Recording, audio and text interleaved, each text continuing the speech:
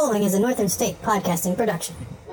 It's time for the podcast that promises to catch you up on all the news and notes from the Seattle sports scene in 40 minutes or less. It's time for Rain City Sports.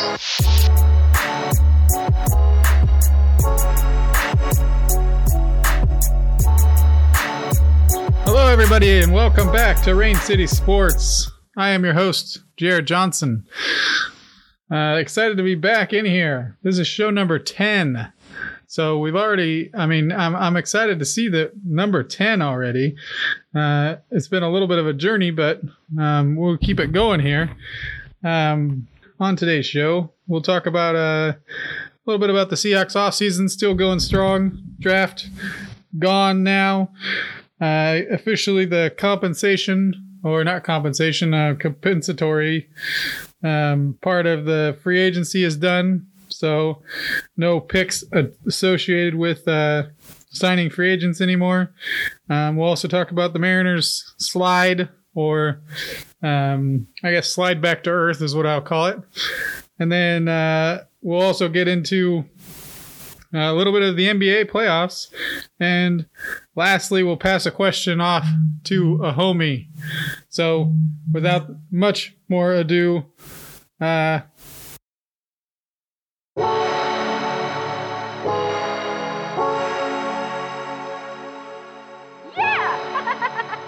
let's get into it.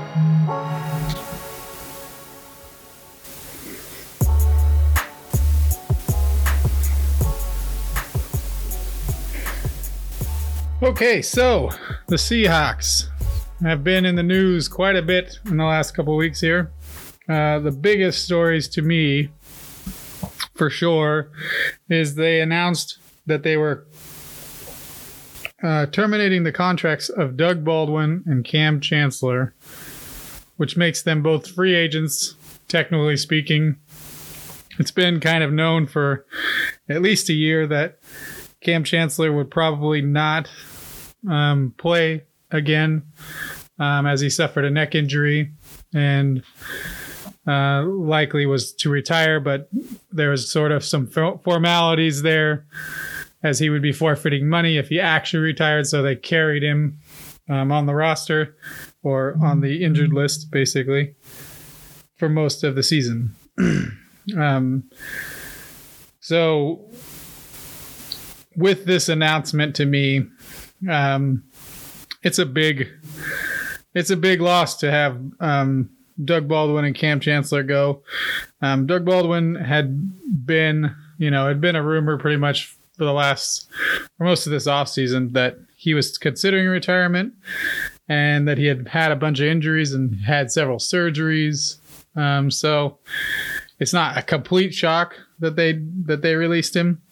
And since then, actually, he tweeted out basically a letter to his younger self, saying thank you to all his friends and all of the fans and all the coaches and everybody who's been, behind him for his career. And he didn't say retire, but he implied it to me.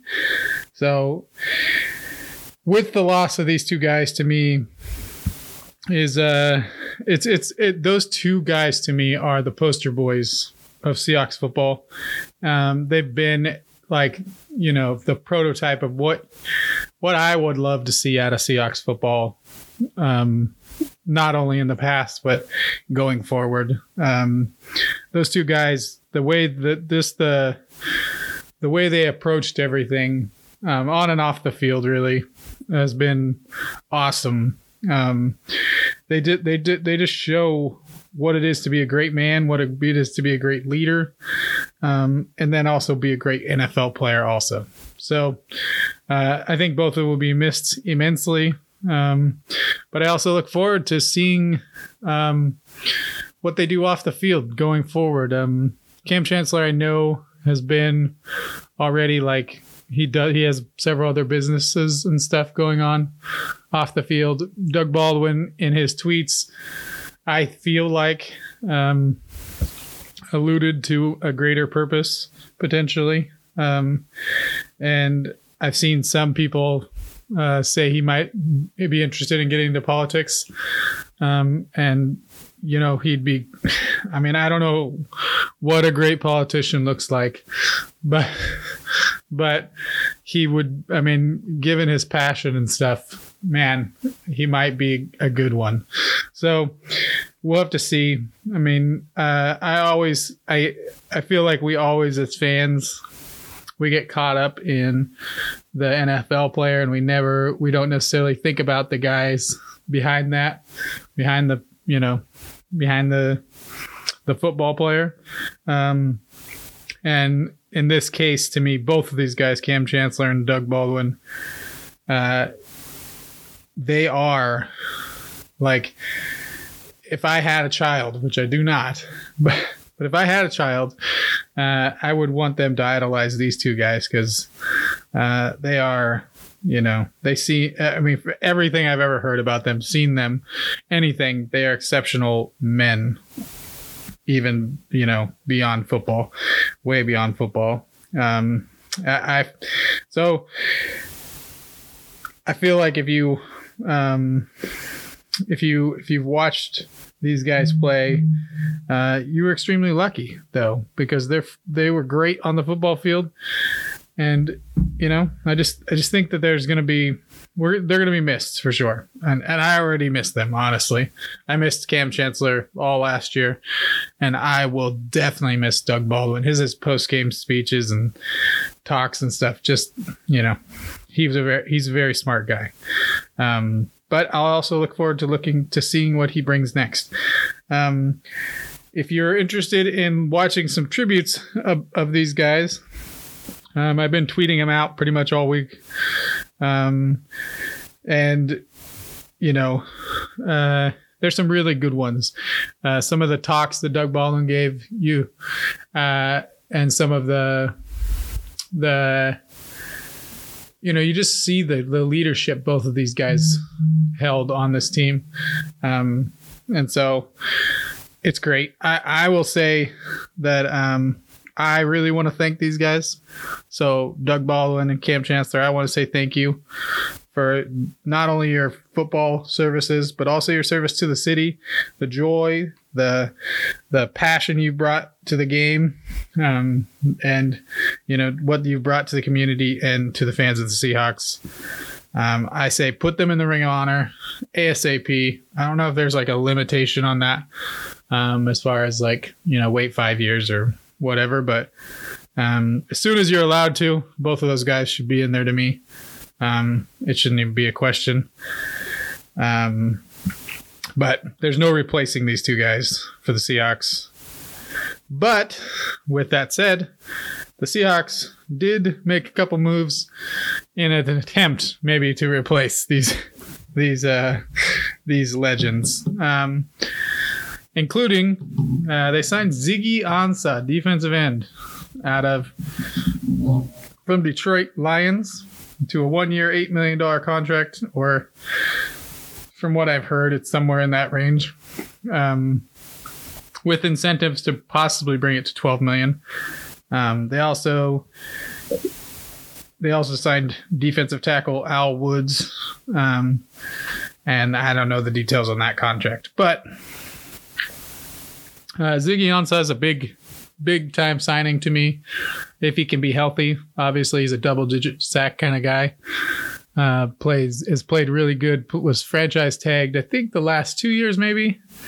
At least the last year, and maybe the last 2 years for Detroit. But health is the biggest concern with him. But he's a big-time pass rusher. And I don't feel like there's a lot to lose on this deal. It's only a 1-year contract. So we'll see what happens there. Al Woods is more of a run-stuffing defensive tackle with a little bit of pass rush skill, maybe. Not a sack master by any means, but more of a run-stopping guy, more of a clogger. But there's still a couple moves maybe to be had. And they also signed a cornerback. I forgot about that. They signed a cornerback who'd been playing for the Arizona Cardinals last year. I never had heard of him before, but potentially could be a nickel kind of guy is what I had heard about that guy. But for me, there's still a couple moves they could do. I've heard a lot recently that the Bucks were thinking about releasing Gerald McCoy, defensive tackle / end, I guess, for possibly releasing him because he gets paid. I think he's $13 million a year or so. And if they release him, I'd love to see him come on. He's a pass rusher. He's just a good all-around player, really. I don't know what his cost would be or anything like that, but the Seahawks have a ton of cap now, with the potential Doug Baldwin retirement, the Cam Chancellor release, the trading Frank Clark. It's just that they're pretty good on cap room now. They still need to get something done with Bobby Wagner and Jaron Reed, or Jaron Reed, I guess. But we'll see how that goes. I'd also wouldn't mind them exploring Eric Berry, safety. But I don't know how his health is, and I don't know how much he's asking for. But now that there's no compensatory, that's not in the equation anymore. That was the biggest reason why they waited so long to sign Ziggy Ansah, is because he would have cost them a compensatory pick, which they, I think, are scheduled to have 4 right now. I think I've read it was a 3rd, a 4th, and a 6th and a 7th for next year's draft, which is obviously a good thing for them. More draft picks, better for the Seahawks. So we're kind of entering sort of a dead time for the NFL season now, for a little while until mini camps and other things get going. So there might not be a lot happening, but still the Seahawks will probably, I wouldn't be shocked if they signed a couple more guys or, got in the news a little bit here and there. But moving on, the Mariners, they have been struggling. They are 20-23 at this point, 6 games back in the West, maybe even 7. And they're 2-8 in their last 10. It's been a little bit rough, and even 2-8 is really not even saying what's been happening, as they have actually lost 12 of their last 14 and have been outscored 103-48 during that time. And that includes this last series this week against Boston in Boston, where they were outscored 34-8. Not a good sign here. However, I'm going to look at this in a positive way, sort of. This is much closer to what I expected. I didn't expect them to be what they were the first 15 games. I felt like that was kind of, they weren't playing. Their offense was playing so good that you couldn't sustain that. It would have been record, mashing performances offensively had they sustained that. So I'm okay with what's happening so far. I mean, I know it's not fun to watch somewhat, but I feel like we're building for the future. So as of now, I'm going to say keep building up those veteran resumes so that they can trade them for whoever, or for, some prospects or whatever they feel like is a good deal. Also, wouldn't mind keep bringing up those young guys. They just brought up Shed Long and PJ. JP Crawford. They just brought them up. And so, just keep bringing that youth up. Keep giving them some experience. Keep developing them. And, let's see what these guys can do. And then, guys like Jay Bruce and D. Gordon and, Edwin Encarnacion, see if you can't get something for them. I'm not sure. I think that I've read a bunch lately that there's a lot of players like them around at this point in MLB. So they might not have a ton of value, even though they're hitting home runs and having RBIs. They're not necessarily averages are pretty terrible, but still, I mean, you never know. It's definitely worth a shot. We'll see what happens a little bit as we go forward. The other big thing to me this week for the Mariners has been Felix Hernandez was put on the IL injured list. He has struggled a lot in the last couple starts, and even just overall he's been okay, but he's had a couple of okay starts, I guess. But his ERA is 6.52 in 38 innings this year.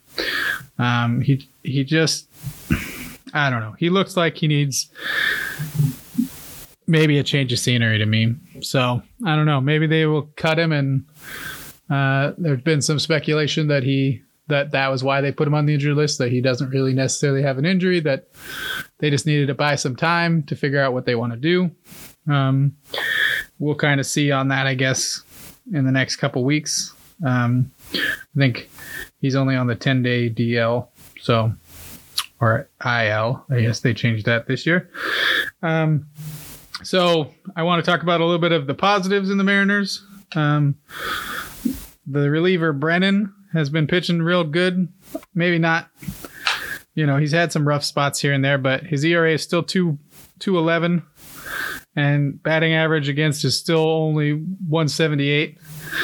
So he's been a bright spot to me. This is in the last 7 days, basically, is what I kind of try to base it on. Kikuchi pitched lights out the last 2 starts, going at least 7 innings and only giving up 1 run in either start. Looking great. I know he had the pine tar incident, or he did have a pine tar incident. But they actually, I didn't know that before, that most pitchers actually end up using pine tar, and they just don't want you to be seen, I guess. It's kind of weird, but I guess they don't want you to be seen, more or less, with pine tar, although you're allowed to use it, or not allowed to use it. I don't really know.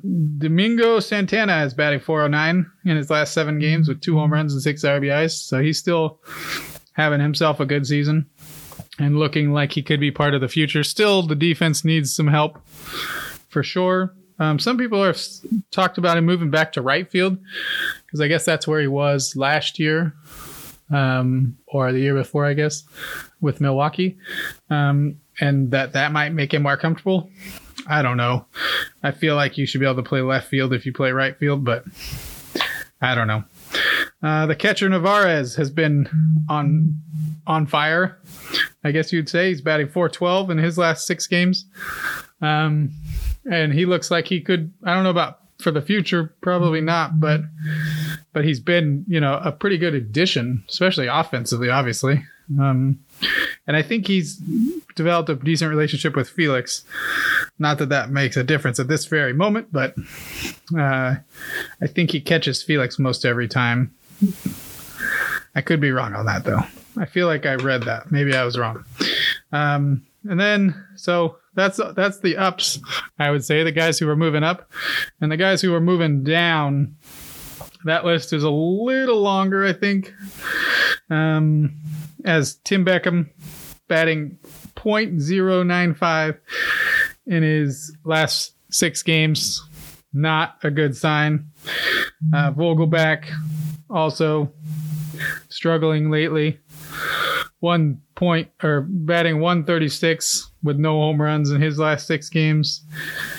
Haniger really been struggling, honestly, for the last month, maybe even most of the season.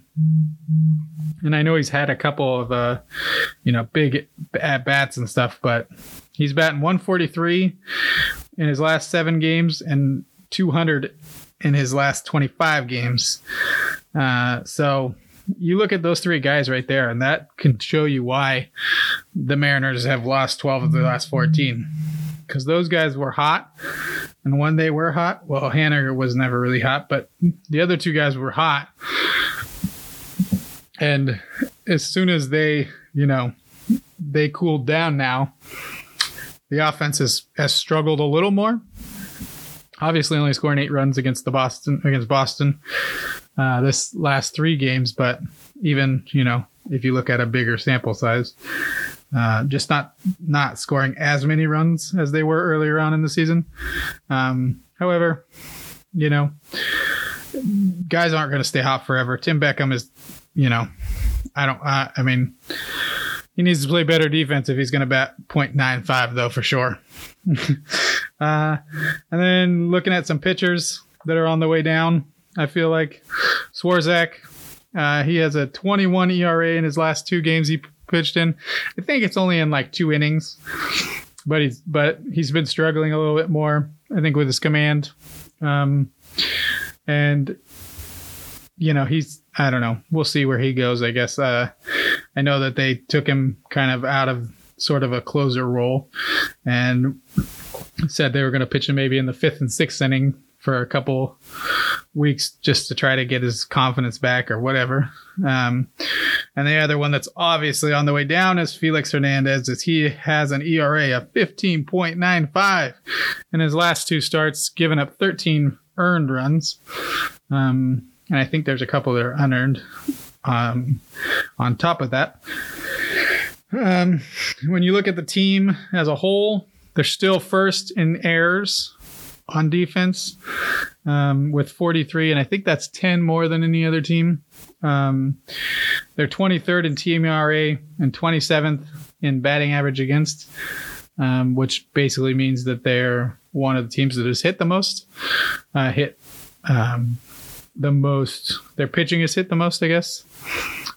So that's not really a good sign. They're 16th in batting average on the offensive side. Still first in home runs and RBIs. 4th in stolen bases. I noticed first in caught stealing also. And 14th in on-base percentage. So, the things have cooled down a little bit. Obviously still hitting home runs, still scoring runs. But not quite as a high clip as they were earlier on in the season. And when you're trying to play perfect, when you're making the mistakes they make pitching and defensively, your offense has to play so good to maintain that. And we're seeing that that's not possible, or that's not likely. So we'll see kind of what they go in the next couple weeks. I'm excited to see JP Crawford and Shed Long. Both of them had pretty decent debuts in the last couple days. But I'm excited to see what they turn into. I know D. Gordon is he's just day-to-day actually, because he got hit by a pitch. But we'll see where they kind of go with those guys. I'm excited to see the youth, I guess. And some of the pitching youth and, just youth in general, I'd say, because I think we can see that there's not a lot of room for a lot of veterans on this team at this point, because I don't feel like we're going to see 500 again. But that's the pessimist in me. And I don't know. I'm trying to be realist also. So from here, the Mariners take on Oakland for 2 here in T-Mobile Park, I guess. I always want to call it Safeco, but so yeah, they take on them for a couple games, and then they have Minnesota for 4 games also. They obviously struggled mightily against the winning Yankees and Red Sox. I think they only won 1 game out of 6. So we'll see kind of what they do going forward. I'm not expecting a ton, but Sorry, something went wrong. But sorry about that. My phone decided to go. That Google decided to talk, but we're gonna move on, I think, and talk a little bit of NBA playoffs. I haven't really talked much about the NBA because obviously the Sonics don't exist at this point. And but we're getting into the finals, close to the finals of the final part of the NBA season, so I figured I'd give a little shout out to it. The Golden State Warriors beat the Rockets in 6. They didn't have KD for the last game and I think it's game and a half-ish that the KD went out. But they still ended up beating the Rockets and moving on to face against Portland, who won their Game 7 match against Denver yesterday. So it will be Golden State against Portland in the Western Conference Finals. And then on the East side, you had a classic Game 7 with Toronto and Philadelphia, with Toronto coming out on top. Kawhi Leonard hitting a shot at the buzzer, which I actually read is the first time ever a Game 7 was won with a buzzer beater. So that's pretty cool. But Milwaukee will take on Toronto. I feel like that's going to be a great matchup. We'll kind of see, I guess, but I feel like that's going to be the better of the matchups. I'm not sure how Portland stacks up against Golden State. I haven't really watched a ton of NBA this year, but I watched here and there. And I feel like Golden State obviously has always been the favorite for most of the year. There's been talk that KD will be back for this series, even though he missed the last game and a half or whatever. We'll see if he actually comes back or if he's, hobbled or anything like that. And on the other side, Milwaukee and Toronto, I feel like that's a great series. Kawhi Leonard against the Greek Freak. I feel like there's just, there's a lot to like about that one. I might have to watch some of those games. So I think that's all for NBA as of now. We may be bringing a little bit of a bonus show of NBA here soon. We'll have to see if I can get some people to join in. But for now, it's time to pass a question off to our homies. This is pass it to the home. So, this week's question, it was kind of an easy question for me because because obviously with the big news of Cam Chancellor and Doug Baldwin being released, I decided to ask my homies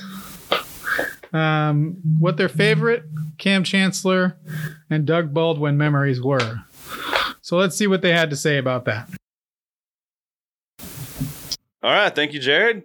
Fair weather friends here. I'm Veg. I'm Ricky. We're here to talk about a bittersweet topic for me as a Seahawks fan. As you mentioned, Cam Chancellor and Doug Baldwin both released by the Seahawks. I mean, due to them retiring because of injuries. Yeah. Unlike some sports fans, like Kyle Hooker, will call it disloyalty by the Seahawks for not paying them to not play for them. I don't know. But so you wanted to know favorite moments. It's kind of funny because we were talking about this before, Ricky. And my runner-up for favorite moment is your most hated moment as a non-Seahawks fan. Yep. So Cam Chancellor started the trend in Seattle of jumping over the offensive and defensive lines on field goals. Yeah, and he'd never get called for a penalty. Which he should not have because it was too epic to be a penalty. He also, I think they failed every time to actually block the field goals. Well, he got a couple of them. Half the time they called penalties. But yeah, no, it was pretty great. He started it. Last year, Bobby Wagner did it. We'll call it in his honor. Doug Baldwin, I really thought that my favorite moment between the two would be a Doug Baldwin moment. And then the more I thought about it, tons of huge plays on drives that stalled or when the offense wasn't going well or big third down to keep it going. A lot of great sideline catches. But his counterparts on the other side benefited from him getting all the attention. And all the biggest touchdowns are from guys like Jermaine Kearse, Golden Tate, and Tyler Lockett. Yeah. So you had Kearse had an overtime touchdown against Green Bay in the playoffs. He also would have had the greatest catch in Super Bowl history. Catching the Super Bowl for the Patriots down to the 4-yard line that we don't talk about anymore because of how that story ends. Tate had the fail Mary catch also against Green Bay when the replacement refs were there and called different things. So I feel like Baldwin, because he was the number one receiver for the Seahawks and they don't throw a lot, it was all those other guys who get the deep touchdowns. Shit, Tyler Lockett had no drops last year. He was like one drop or something. It was like pretty much the lowest in the league because it's wide open catches deep down the field. So that brings me to what I decided was my favorite Cam Chancellor moment. About 5 minutes into the Super Bowl in 2014, the Denver Broncos throw a drag route over the middle. It's just a regular play, but it's something that that Broncos team, which was statistically the greatest offense of all time, Demaryius Thomas catches a 2-yard drag route, and Cam Chancellor hits him so hard he flies and rolls 7 yards back. Damn. Cam Chancellor has a lot of hard hits, but going into that game, it was great offense versus great defense. Mm-hmm. So it was a question of how are the Seahawks going to stop that passing attack with Peyton Manning that threw like 55 touchdowns. And the Seahawks basically did what they did all year. And they said, we're not changing anything. We play a certain way. And we're going to basically let you catch those short routes. And this is what's going to happen. And every time you catch a short route, Cam Chancellor or Bobby Wagner is going to punish you in the middle. And by the end of the game, you're not going to want to do it anymore. It pretty much set the tone of how the rest of the game was going to go, even though the game did start with a safety by the Broncos and then a field goal by the Seahawks. So it was 5-0, like 4.5 minutes in when this happened. But it pretty much showed, all right, the Seahawks are going to let Sherman, Browner, and Thomas are going to keep anyone from beating them deep. And when they hit those intermediate routes, Cam or somebody is going to just punish them. So that's pretty much the thing I remember most about Chancellor. Yep, hard hits. Hard hits, and the biggest one, well, I mean, not like the biggest hard hit, but in the biggest moment, he freaking brought it. And those guys, they never got their passing game going. They scored 12 for the game? I don't even remember. Yeah, I think it was 42-12. So yeah, it's going to be a tough season. We're down to, from that Super Bowl team, pretty much down to Wagner and Wilson as the big names. All of the main guys are gone. Yeah. So, congratulations, Baldwin and Chancellor, on great careers. Unfortunately, they were both shorter than they should have been. I'm surprised on the Baldwin one. I guess it's just an accumulation of injuries. He just was done with it. Speaking of retirements, Beast Mode's also going out this year. But didn't he say he would come back? He would play if the Raiders wanted him? I don't know. Oh, last I heard he was retired. Yeah, so I don't know. But yeah, Beast Mode, all those guys, man. Slowly coming to an end. We got Sherman and Thomas still holding it down for the vets. Wilson was the young guy then. Now he's the vet. All in Seattle. Him and Wagner are the two veteran leaders in Seattle now, along with KJ Wright. I think KJ Wright might have been there for the Super Bowl too. Didn't Golden Tate get a big contract?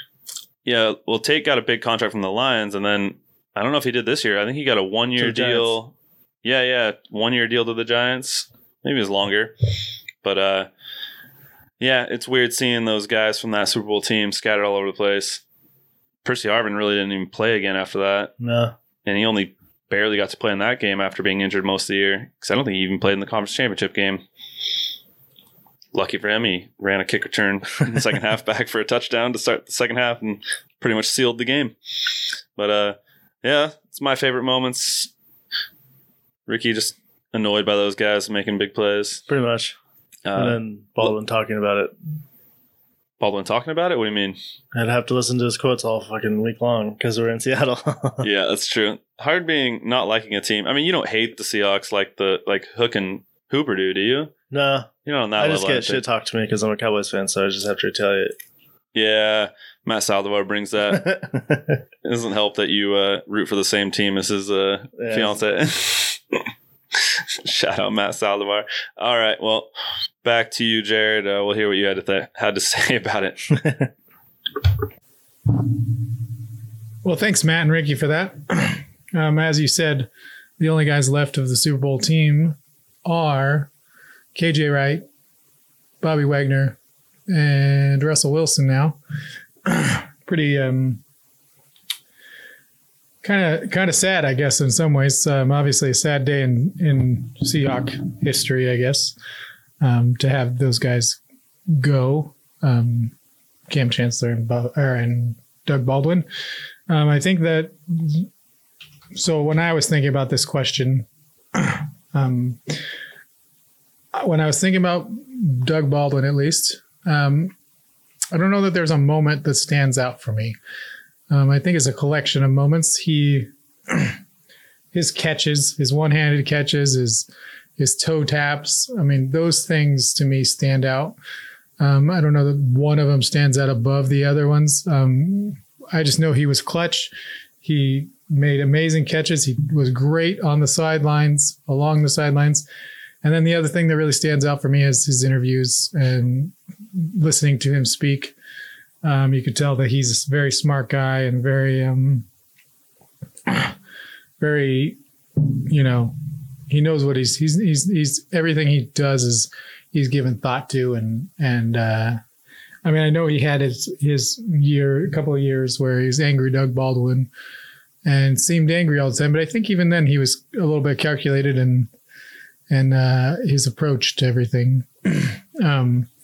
And we see only a certain aspect of that, I guess, either through the media or, whatever he wants to make public, basically.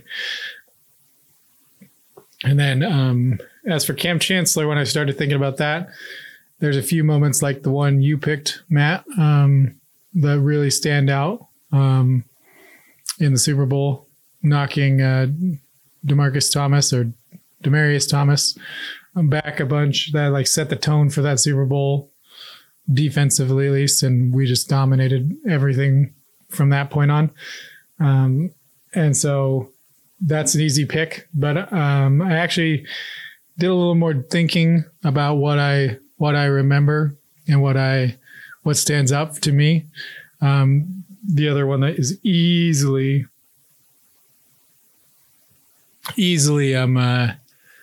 a possibility was the early days against the 49ers when he I forget their tight end's name right now, but when he smashed that guy a few times, gave him concussions and just again set the tone for the defense in the early days. And so that was a big one for Cam Chancellor, but the one I picked as my favorite moment was actually in the divisional round of the playoffs against the Carolina Panthers when they were driving. It was late in the game.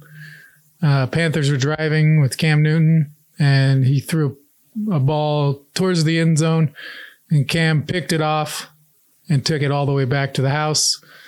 And, when he picked that one off, it was just like he was shot out of a rocket, full speed ahead, and nobody was catching him. Pretty awesome.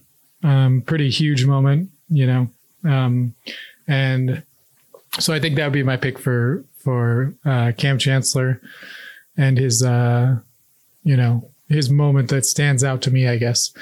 Like I said, Doug Baldwin, it's a little tougher for me on that one just because he had a collection of moments and he kind of, there wasn't really a thing that set the tone for anything. He just made big plays a lot, and he made great catches a lot. So that's kind of what stands out to me on there. But I think that's about all I have for that. So moving forward, as I said earlier, and actually now it's been released, the guys over at Fairweather Friends, Matt and Ricky, who we just heard from, they will take over from time to time and do what they like to call MBA by amateurs. I think, I don't know how often they'll do that. I don't think it's going to be any set schedule, just whenever they feel like it, more or less. Just take over and release kind of a bonus episode of Rain City Sports. Won't affect what I do, but it will just be strictly NBA. They're a little bit more in tune on all that. On the NBA side, I've had a struggle since the Sonics left way back when to be super into it. I follow kind of indirectly, like from a distance, I guess. So I'll talk about it here and there, but they'll go much more in depth. So take a listen to that if you're interested. And as always, listen to Fairweather Friends podcast, or so Matt has a podcast called Chaos's Ladder, all about Game of Thrones that you could check out. Recapping each episode as here in the final season. Only one episode left. So that's some good stuff. And then obviously their Fairweather Friends podcast is always going, 27 episodes in. But yeah, so check them out. Check me out on Twitter if you want to get a hold of me. It's _ Rain City Sports. That's _ Rain City Sports again. And if you want to get in contact, let me know what you think. Let me know what you're thinking of the Seahawks offseason. What you think about Doug Baldwin and Chancellor calling it an end, I guess. And what do you think about the Mariners' struggles? They won a couple now against Oakland, but overall still struggling mightily. Anyways, yeah, I think that's it for today. I appreciate you listening. Please, give me some feedback. Let me know what you think. Let me know how I can improve, I guess would be the best way to say it. Appreciate you guys. I'm out.